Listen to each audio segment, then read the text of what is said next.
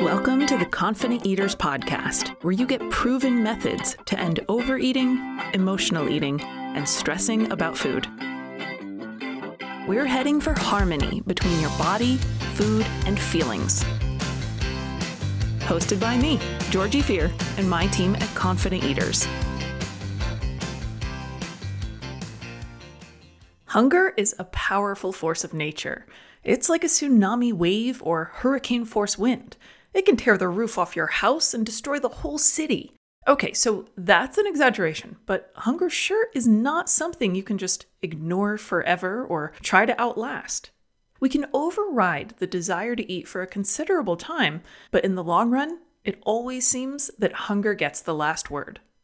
How to stop being so hungry or how to suppress appetite are two of the most common questions asked on Facebook groups or Reddit threads for weight loss support. And some of the advice given is reasonable, while some of it is downright painful to read. Today, I'll go through some of the basics of appetite regulation, as well as some things which can dial up or down your hunger. I'll focus mainly on the things we can modify, because talking about things we can't change doesn't feel like the best use of our time, does it? What makes us feel hungry?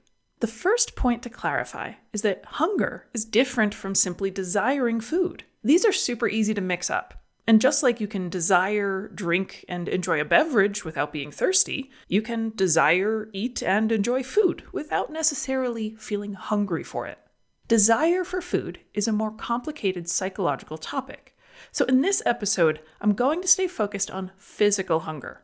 That's the empty, hollow, possibly growly sensation you get in your upper abdomen. Although we feel hunger in our abdomen, the signals are actually coming from our brains, specifically the hypothalamus. This region of our brain has to integrate many incoming signals, which is why appetite is so complex. Some of the signals come from the blood. Your hypothalamus is able to sense the concentration of glucose and insulin present in your bloodstream. It also picks up on hormones secreted from your digestive tract, which signal, woohoo, we've got food down here. The stomach, large intestine, small intestine, and pancreas all send their own signals via the bloodstream to inform your brain about the levels of food and fuel currently available. The bloodstream carries still more signals from other areas of the body. Your fat cells, for example, secrete a hormone called leptin, which suppresses your appetite when your fat stores are more plentiful. Corticosteroids from the adrenal glands, which are involved in your body's stress response, can also trigger or suppress hunger. Estrogen, which is present in both men and women, also plays a role in how hungry you feel. As if this were not complicated enough, the hypothalamus is also getting signals from everywhere else in the brain via neurotransmitters like serotonin, norepinephrine, and adenosine. These levels of neurotransmitters are impacted by things like caffeine intake, pharmaceuticals, and the amount of sleep and exercise an individual has gotten. So if you can imagine being a hypothalamus for just a second, that's a huge job. That would be like trying to monitor conversation on a dozen different phone lines at once. And based on all of that information, your job is to dial up or down hunger on a minute-by-minute basis based on how your current fuel stores are compared to the fuel needs of your body. That's some job. That also might give you an idea of why it makes me roll my eyes when someone comments that they're really hungry lately, and some helpful person on the internet says, without asking for any other information, "Oh, it's because you're dehydrated. Drink more water." Or, "That means you're not getting enough protein." Or, "It must be the birth control pill or antidepressant you're taking." When a client of mine is struggling with being too hungry, we need to have a conversation to figure out why. Today, I'm going to share pieces of what that conversation typically looks like. So if you're struggling with feeling ungodly amounts of hunger, you'll know what to try adjusting. So if you reached out to me and said, "Georgie, I'm so freaking hungry, it's making my life hard." First, I'll want to sort out whether what you're experiencing is in fact hunger, or as I mentioned earlier, a desire for food. We would address those in completely different ways. I'd ask you if what you're experiencing is the true physical hunger, an empty, hollow sensation in your abdomen. If that is true, then we've got agreement on one thing. You're hungry. Next, I'm going to want to know what you're typically eating. I'll give you a few sample food logs, and we can talk about why each of these people is feeling overly hungry and what we can do to help them. Case study number 1, Becky. My typical day starts with a latte, and that's pretty much all I have until noon, Becky says. Morning is easy. I don't really feel hungry then. For lunch, I bring a sandwich from home and an apple. The sandwich is 2 slices of bread, some turkey, a piece of Swiss cheese, and mustard. The hunger starts to annoy me soon after lunch, and if I can hold out, it's just there all afternoon. But a lot of times I end up grazing on whatever food is around the office. If I make it home before giving in, I raid the pantry for crackers and cheese or chips before dinner. I usually eat too much of those, and then I'm not hungry for dinner, but I eat it anyway. So what's going on with Becky?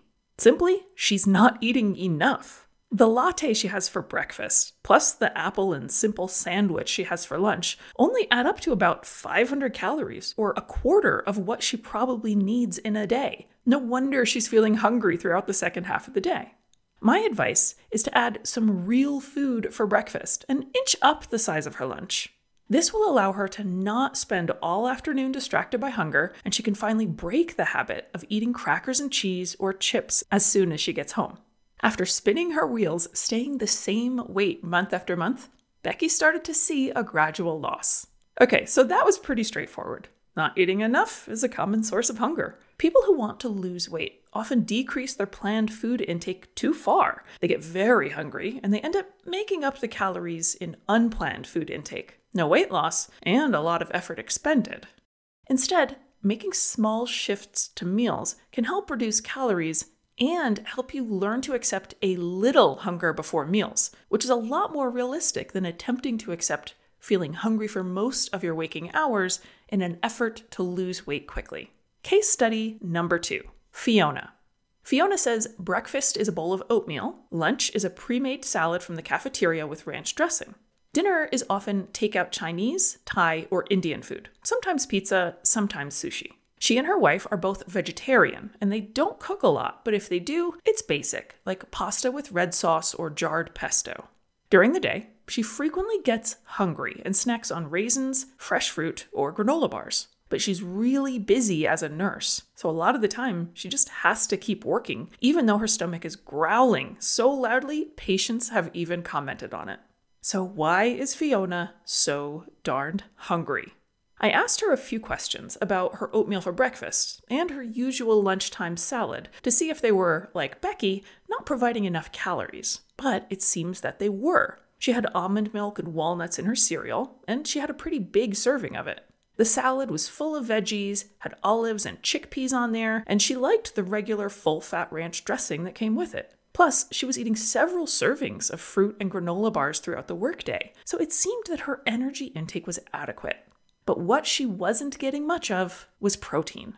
Other than about the 2 tablespoons of chickpeas on her salad, there was hardly any protein-rich food in Fiona's diet, at least during the day. Sometimes the takeout food she got for dinner would have some tofu, but she estimated that was only once or twice a week. So, what did we change? We boosted the protein in Fiona's breakfast by switching to a high-protein milk instead of almond milk in her oatmeal. We added collagen powder to her coffee as well. This gave her an extra 20 grams of protein in her breakfast, without it really being a different meal. For lunch, she started bringing 2 hard-boiled eggs with her to work, chopping them up and putting them on the salad. She really didn't want to boil the eggs herself. I told you, she hates cooking. But she discovered she could buy already boiled ones at the grocery store. Instead of using granola bars and raisins for snacks, we made a list of options like protein bars, soy nuts, or roasted fava bean snacks that she could leave in her locker. And for dinners, we talked about making sure that there was some protein like tofu, cheese, edamame, chickpea pasta, or other vegetarian proteins in the meal. So what happened? She felt much less hungry during the day. In her words, breakfast and lunch seemed to last me twice as long before I felt hungry. It's like magic. She ended up eating far fewer of her snacks and seeing her weight come down about 4 pounds over the first month. Okay, last case study here. Phil. Phil is eating plenty, and he's also eating plenty of protein. His usual breakfast includes eggs, toast, and yogurt with fruit. His lunch is leftovers from home, always including protein, always vegetables, and always a whole grain or potatoes. He has a long gap between lunch and dinner, so we developed the habit of leaving half a peanut butter sandwich in the car so he could eat it on the way home and not graze before dinner. But Phil says, I'm still super hungry. I'm hungry before breakfast, for at least an hour before lunch. I look forward to that car snack from about 3 p.m. onward, and then I'm nagging my wife about when dinner will be ready because I'm so hungry for dinner. He said, I also have sweet cravings that are insane, but I think I've got a handle on them drinking Coke Zero throughout the day. That helps. I asked him how much Coke Zero he was drinking, and he laughed in the way that is undeniably code for, it's a lot. But he said, well, I used to drink about 10 espressos a day, and now I'm down to only about 3 of those. So lots of Coke Zero is an improvement, right? 10 espressos, I thought. How does this guy sleep? So that was my next question. Are you able to sleep okay with all of that caffeine? And he said, well, I work late, and then I also get up and work early because of my overseas meetings. So after a 20-hour workday, yeah, I sleep as soon as I hit the pillow. I asked if 20 hours was an exaggeration, and it turns out it's not an exaggeration. The norm for him ranges from 16 to 20 hours of work a day. Now we know where that hunger is coming from. The human body isn't going to function optimally on that little sleep. He was only getting about 5 hours a night on average, and because his steady infusion of caffeine kept him functioning during the day, he thought this was workable. But his appetite was begging to differ. Chronically short sleep is one of those signals that skews your hypothalamus to drastically turn up hunger. It doesn't even have to be chronic, though. One night of being up caring for a sick dog or a child is likely to leave you noticeably hungrier the following day. So, from the 3 cases we went over today, we see 3 of the most common reasons people complain about being too hungry. They're eating too little, creating a huge calorie deficit, or they're consuming too little protein, or they're getting too little sleep. There are less common reasons that I see, but these are behind almost every case of someone whose weight loss feels impeded by excessive hunger. I hope this episode gives you some insight on how you might take steps to improve your eating. It's really important to me that you take care of yourself because you're important to me. I'll see you next time. Lots of love.